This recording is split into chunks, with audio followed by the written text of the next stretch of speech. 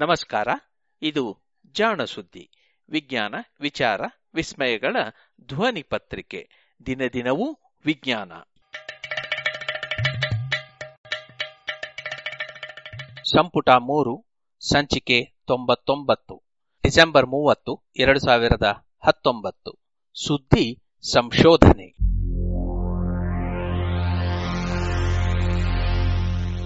ಗಿಡಗಳ ಭಾಷೆಯು ಸಂಕಟ ಸಂಭಾಷಣೆಯು.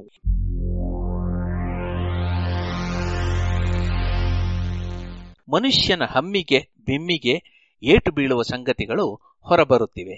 ಇತ್ತೀಚೆಗೆ ಕರೆಂಟ್ ಸೈನ್ಸ್ ಮತ್ತು ಬಯೋ ಆರ್ಕೈವ್ ಪತ್ರಿಕೆಗಳಲ್ಲಿ ಪ್ರಕಟವಾಗಿದ್ದ 2 ಸಂಶೋಧನೆಗಳು ಹೀಗೊಂದು ಸೂಚನೆ ನೀಡಿವೆ. ಈ ಸಂಶೋಧನೆಗಳು ಗಿಡಮರಗಳು ಮಾತನಾಡುತ್ತವೆಯೇ, ಅವಕ್ಕೆ ಭಾಷೆ ಇದೆಯೇ ಎಂದು ಪರೀಕ್ಷಿಸಿವೆ. ಇವುಗಳ ಪ್ರಕಾರ ಗಿಡಗಳು ತಮಗಾಗುತ್ತಿರುವ ನೋವನ್ನು ಧ್ವನಿ ತರಂಗಗಳ ಮೂಲಕ ಪಸರಿಸುತ್ತಿರಬಹುದು. ಹಾಗೆಯೇ ಇವು ಉತ್ಪಾದಿಸುವ ವಿದ್ಯುತ್ ಸಂಕೇತಗಳು ಭಾಷೆಯ ಸ್ವರೂಪದಲ್ಲಿಯೂ ಇರಬಹುದು ಎಂದು ಸೂಚಿಸಿವೆ. ಅರ್ಥಾತ್ ಭಾಷೆ ಹಾಗೂ ಭಾವನಾತ್ಮಕ ಗುಣಗಳು ಕೇವಲ ಮನುಷ್ಯನದಷ್ಟೇ ಅಲ್ಲ ಎನ್ನಬಹುದು. ಗಿಡ ಮರಗಳನ್ನು ನಾವು ಸ್ಥಾವರ ಜೀವಿಗಳೆಂದು, ಪ್ರಾಣಿಗಳನ್ನು ಜಂಗಮ ಜೀವಿಗಳೆಂದು ವರ್ಗೀಕರಿಸಿ 10 ಶತಮಾನಗಳೇ ಕಳೆದಿವೆ. ಪ್ರಾಣಿಗಳಿಗೆ ಆಗುವ ನೋವು ಸಸ್ಯಗಳಿಗೆ ಆಗುವುದಿಲ್ಲ ಎನ್ನುವುದು ಮತ್ತೊಂದು ನಂಬಿಕೆ. ಇದಕ್ಕೆ ಕಾರಣವಿಷ್ಟೇ. ಪ್ರಾಣಿಗಳಲ್ಲಿ ನರಮಂಡಲವಿದೆ. ಈ ನರಗಳು ಹೊರಗಿನ ಪರಿಸರದಲ್ಲಾಗುವ ಬದಲಾವಣೆಗಳನ್ನು ಗ್ರಹಿಸುತ್ತವೆ. ಇದಕ್ಕಾಗಿ ಕಣ್ಣು, ಮೂಗು, ಕಿವಿ, ಚರ್ಮದಂತಹ ಸಂವೇದನಾ ಅಂಗಗಳಿವೆ. ಆದರೆ ಸಸ್ಯಗಳಿಗೆ ಇಂತಹ ನರಕೋಶಗಳೂ ಇಲ್ಲ. ಅಂದ ಮೇಲೆ ಅವು ಸಂವೇದಿಸುವುದಾದರೂ ಹೇಗೆ? ಇದರಿಂದಾಗಿ ಸಸ್ಯಗಳು ನಮ್ಮಂತಹ ಜೀವಿಗಳಲ್ಲ ಎಂದು ನಂಬಲಾಗಿತ್ತು. ಈಗಲೂ ಕೋಳಿಯ ಕತ್ತನ್ನು ಕೊಯ್ಯುವಾಗ ಅಯ್ಯೋ ಎನ್ನುವವರಿದ್ದಾರೆ. ಜಿರಳೆಯನ್ನು ಕಾಲಿನಲ್ಲಿ ಹೊಸಕಿ ಹಾಕುವಾಗ ಛೀ ಎಂದು ಅಸಹ್ಯ ಪಡುವವರೂ ಇದ್ದಾರೆ. ಆದರೆ ಇವರು ಯಾರೂ ಕೂಡ ಮರವನ್ನು ಗರಗಸದಿಂದ ಕೊಯ್ಯುವಾಗ ಕುಯ್ಯೋ ಮರೋ ಎನ್ನುವುದಿಲ್ಲ. ತರಗೆಲೆಗಳ ಮೇಲೆ ಚರಪರನೆ ಓಡಾಡುವಾಗ ಛೇಚೆ ಎಂದು ಹೇಳುವುದಿಲ್ಲ. ಸಸ್ಯಗಳಿಗೆ ಸಂವೇದನೆ ಇಲ್ಲದಿರುವುದರಿಂದ ಹೀಗಾಗಿದೆ. ಇದೇ ಹ್ಯಾರಿ ಪಾಟರ್ ಚಿತ್ರದಲ್ಲಿ ತೋರಿಸಿರುವಂತೆ ಸಸ್ಯಗಳು ರೆಂಬೆಗಳನ್ನು ಬೇಕೆಂದ ರೀತಿ ಆಡಿಸಿದ್ದರೆ ಅಥವಾ ಕುಯ್ಯೋ ಮರೋ ಎಂದು ಕಿರುಚುವಂತಿದ್ದರೆ ಬಹುಶಃ ನಮ್ಮ ಗರಗಸಗಳು ಸ್ವಲ್ಪ ಸದ್ದು ಕಡಿಮೆ ಮಾಡುತ್ತಿದ್ದುವೇನೋ. ಅದೇನೇ ಇರಲಿ, ಸಸ್ಯಗಳು ಕೂಡ ಪ್ರಾಣಿಗಳಂತೆಯೇ ಎನ್ನುವ ಅಭಿಪ್ರಾಯ ಜೀವ ಎನ್ನುವುದೇನು ಎನ್ನುವುದು ಅರ್ಥವಾದಾಗಿನಿಂದಲೇ ಆರಂಭವಾಯಿತು ಎನ್ನಬಹುದು. ಸಸ್ಯಗಳಲ್ಲಿಯೂ ಜೀವಕೋಶಗಳಿವೆ. ಅವುಗಳು ಕೂಡ ಆಹಾರ ಸೇವಿಸುತ್ತವೆ. ಅವುಗಳಲ್ಲಿ ಕೂಡ ನಮ್ಮಲ್ಲಿ ಇರುವಂತೆಯೇ ಉಸಿರಾಟ ನಡೆಯುತ್ತದೆ ಎನ್ನುವುದೆಲ್ಲವೂ ಸ್ಪಷ್ಟವಾದ ಮೇಲೂ ನರಮಂಡಲ ಇಲ್ಲದಿರುವುದರಿಂದ ಸಸ್ಯಗಳು ನಮ್ಮಂತೆ ತಕ್ಷಣವೇ ಸ್ಪಂದಿಸುವ ಜೀವಿಗಳಲ್ಲ ಎಂದು ಭಾವಿಸಲಾಗಿತ್ತು.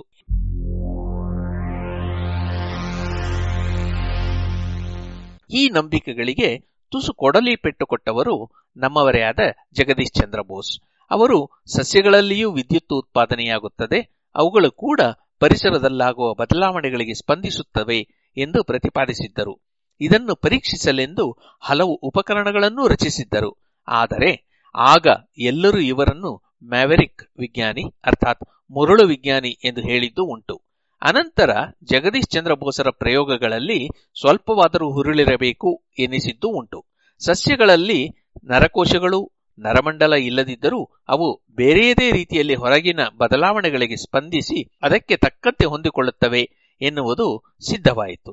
ಇತ್ತೀಚೆಗೆ ಇನ್ನೂ ಹಲವು ವಿಷಯಗಳು ಅರ್ಥವಾಗಿವೆ.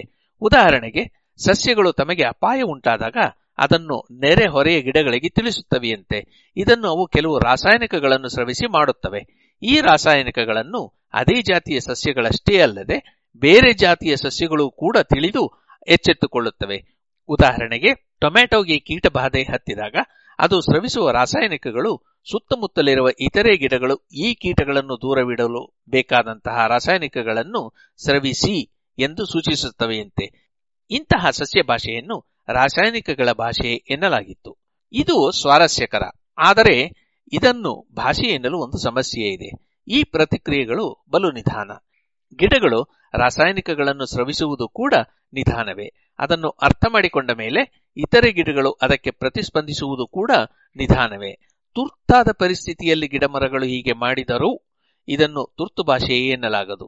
ಆದರೆ ಅಂತಹ ತುರ್ತು ಸಸ್ಯ ಭಾಷೆಯೂ ಇದೆ ಎಂದು ಇದೀಗ ಇಸ್ರೇಲಿನ ಟೆಲವಿವ್ ವಿಶ್ವವಿದ್ಯಾನಿಲಯದ ಸಸ್ಯವಿಜ್ಞಾನಿ ಲೈಲಾಕ್ ಹದಾನಿ ಮತ್ತು ಸಂಗಡಿಗರು ಹಾಗೂ ಕ್ಯಾಮರೂನಿನ ಯವಾಂಡೆ ವಿಶ್ವವಿದ್ಯಾನಿಲಯದ ಸಸ್ಯವಿಜ್ಞಾನಿ ಮೈಕೇಲ್ ಟ್ಯೂಬಾ ಎಂಬೆಝಿ ಮತ್ತು ತಂಡ ವರದಿ ಮಾಡಿದೆ.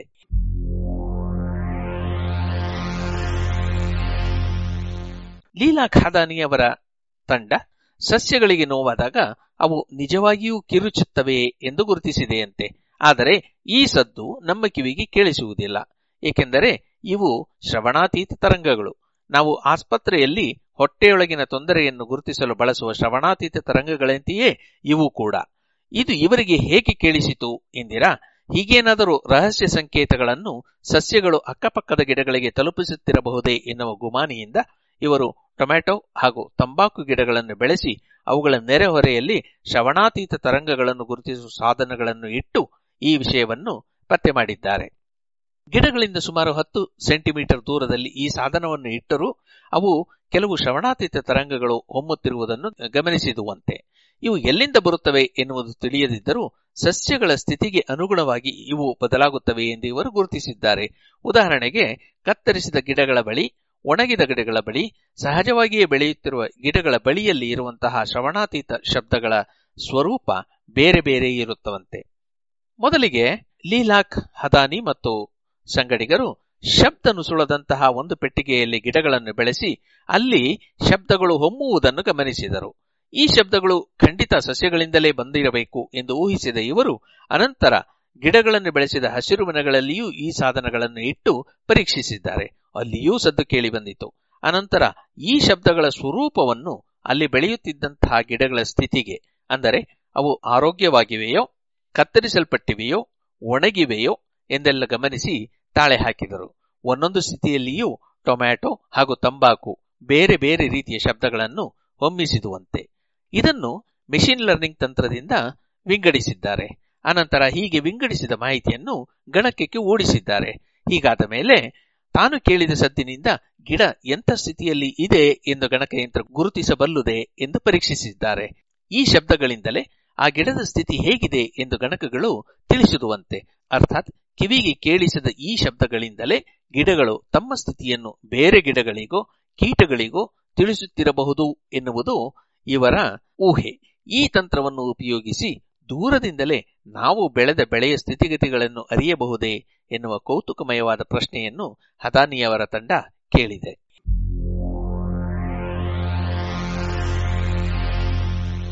ಕ್ಯಾಮರೂನ್ ವಿಜ್ಞಾನಿಗಳ ತಂಡದ ಸಾಧನೆ ಇದಕ್ಕಿಂತಲೂ ಸ್ವಲ್ಪ ಭಿನ್ನ. ಇವರು ಜಗದೀಶ್ ಚಂದ್ರ ಬೋಸ್ ಮಾಡಿದಂತೆ ಗಿಡಗಳಲ್ಲಿ ಹುಟ್ಟುವ ವಿದ್ಯುತ್ ತರಂಗಗಳನ್ನು ಅಧ್ಯಯನ ಮಾಡಿದ್ದಾರೆ. ಇವರು ಕೂಡ ಟೊಮ್ಯಾಟೊ ಗಿಡಗಳನ್ನು ಜೊತೆಗೆ ಪಾಲಕ್ ಸೊಪ್ಪಿನ ಗಿಡಗಳನ್ನು ಅಧ್ಯಯನ ಮಾಡಿದರು. ಸಸ್ಯಗಳ ಆರೋಗ್ಯದಲ್ಲಿ ವ್ಯತ್ಯಾಸವಾದಾಗ ಅವುಗಳೊಳಗೆ ವಿದ್ಯುತ್ ಹರಿಯುವುದರಲ್ಲಿಯೂ ಕೂಡ ವ್ಯತ್ಯಾಸಗಳು ಕಾಣಬರುತ್ತವೆ. ಇವನ್ನು ವಿದ್ಯುತ್ ಸಂವೇದಕಗಳನ್ನು ಬಳಸಿ ಅಳೆಯಬಹುದು. ಇವರು ಬ್ಯಾಕ್ಟೀರಿಯಾ ಸೋಂಕಿದ ಹಾಗೂ ಆರೋಗ್ಯವಂತ ಗಿಡಗಳ ಎಲೆಗಳಲ್ಲಿ ವಿದ್ಯುತ್ ವಾಹಕತೆಯನ್ನು ಅಳೆದಿದ್ದಾರೆ. ಹೀಗೆ ದೊರೆತ ವಿದ್ಯುತ್ ಸಂಕೇತಗಳ ವ್ಯತ್ಯಾಸಗಳು ಏನಾದರೂ ನಿರ್ದಿಷ್ಟ ರೀತಿಯಲ್ಲಿ ಬದಲಾಗುತ್ತಿವೆಯೋ ಎಂದು ಕೆಲವು ಗಣಕೀಯ ಹಾಗೂ ಗಣಿತೀಯ ತಂತ್ರಗಳಿಂದ ಪರೀಕ್ಷಿಸಿದ್ದಾರೆ. ಉದಾಹರಣೆಗೆ, ಹಾಫ್ಮನ್ ಕೋಡಿಂಗ್ ಎನ್ನುವ ತಂತ್ರ ಮೇಲ್ನೋಟಕ್ಕೆ ಗೊಂದಲಮಯವಾಗಿರುವ ಮಾಹಿತಿಯಲ್ಲಿಯೂ ಏನಾದರೂ ಅರ್ಥವಿದೆಯೇ ಎಂದು ಗುರುತಿಸುತ್ತದೆ. ಈ ತಂತ್ರವನ್ನು ಬಳಸಿದಾಗ ಕೆಲವು ಸಂಕೇತಗಳು ಮತ್ತೆ ಮತ್ತೆ ಮರುಕಳಿಸುತ್ತಿದ್ದುವನ್ನು ಇವರು ಗಮನಿಸಿದರು. ಇವುಗಳು ಒಂದೊಂದಕ್ಕೂ ಒಂದೊಂದು ಅಕ್ಷರವನ್ನು ನೀಡಿದರು. ಅನಂತರ ಇದೇ ರೀತಿಯಲ್ಲಿ ತೊಂದರೆಯಲ್ಲಿ ಇರುವ ಬೇರೆ ಸಸ್ಯಗಳು ಹೊರಡಿಸುವ ವಿದ್ಯುತ್ ಸಂಕೇತಗಳನ್ನು ಪರಿಶೀಲಿಸಿ ಅವುಗಳು ಎಂತಹ ಅಕ್ಷರಗಳನ್ನು ಸೂಸುತ್ತಿವೆ ಎನ್ನುವುದನ್ನು ಬರೆದರಂತೆ. ಅಕ್ಷರಗಳನ್ನು ಇವರೇ ಹೊಂದಿಸಿದ್ದರೂ ತಮ್ಮ ಸ್ಥಿತಿಗೆ ಅನುಗುಣವಾದ ಅರ್ಥವನ್ನು ಸಸ್ಯಗಳು ಕೊಟ್ಟವಂತೆ. ಉದಾಹರಣೆಗೆ, ಬೆಳಕು ಇಲ್ಲದಾಗ ಆಫ್ ಎಂದು, ಹೆಚ್ಚಾದಾಗ ಆನ್ ಎನ್ನುವ ಅರ್ಥವೂ ದೊರೆಯುತ್ತಂತೆ. ಅರ್ಥಾತ್ ಈ ತಂತ್ರವನ್ನು ಬಳಸಿದರೆ ಸಸ್ಯಗಳ ಸ್ಥಿತಿಯನ್ನು ನಾವು ನಮಗೆ ಸಹಜವಾದ ಭಾಷೆಯಲ್ಲಿ ತಿಳಿಯಬಹುದು ಎನ್ನುವುದು ಇವರ ಕಲ್ಪನೆ. ಅವುಗಳ ಕೈಸನ್ನೆ ಮೈಸನ್ನೆಯನ್ನೇ ನಾವು ಮಾತನ್ನಾಗಿ ಪರಿವರ್ತಿಸಿದಂತೆ ಇದು. ಅಂದರೆ ಈ ಗಿಡಗಳ ಸಂಕಟ ಸಮಯದಲ್ಲಿ ನಾವು ಅವುಗಳೊಂದಿಗೆ ಸಂಭಾಷಣೆ ನಡೆಸಿದಂತೆ ಎನ್ನಿ. ಈ ಸಂಶೋಧನೆಯ ವಿವರಗಳನ್ನು ಮೊನ್ನೆ ಕರೆಂಟ್ ಸೈನ್ಸ್ ಪತ್ರಿಕೆ ವರದಿ ಮಾಡಿದೆ. ಸದ್ಯ ಇವೆರಡೂ ನಮ್ಮ ಕಿವಿಗೆ ಕೇಳದಿರಲಿ, ಮನಸ್ಸಿಗೆ ಅರಿವಾಗದಿರಲಿ. ಇಲ್ಲದಿದ್ದರೆ ಪ್ರತಿ ಹಣ್ಣು ಕೊಯ್ಯುವಾಗಲೂ, ಸೊಪ್ಪು ಕತ್ತರಿಸುವಾಗಲೂ, ಬೀಜ ಸುಲಿಯುವಾಗಲೂ ಅಳುವನ್ನು ಕೇಳಬೇಕಾದೀತು, ಅಥವಾ ನೋವಿನ ಬೈಗುಳವನ್ನು, ಯಾರಿಗೆ ಗೊತ್ತು.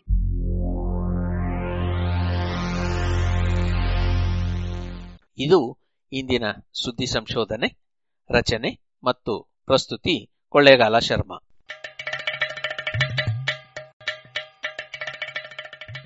ಜಾಣ ಸುದ್ದಿ ಕುರಿತ ಸಲಹೆ, ಸಂದೇಹಗಳು, ಪ್ರಶ್ನೆಗಳು ಇದ್ದಲ್ಲಿ ನೇರವಾಗಿ 9886640328 ಈ ನಂಬರಿಗೆ ಕರೆ ಮಾಡಿ, ಇಲ್ಲವೇ ವಾಟ್ಸಪ್ ಮಾಡಿ.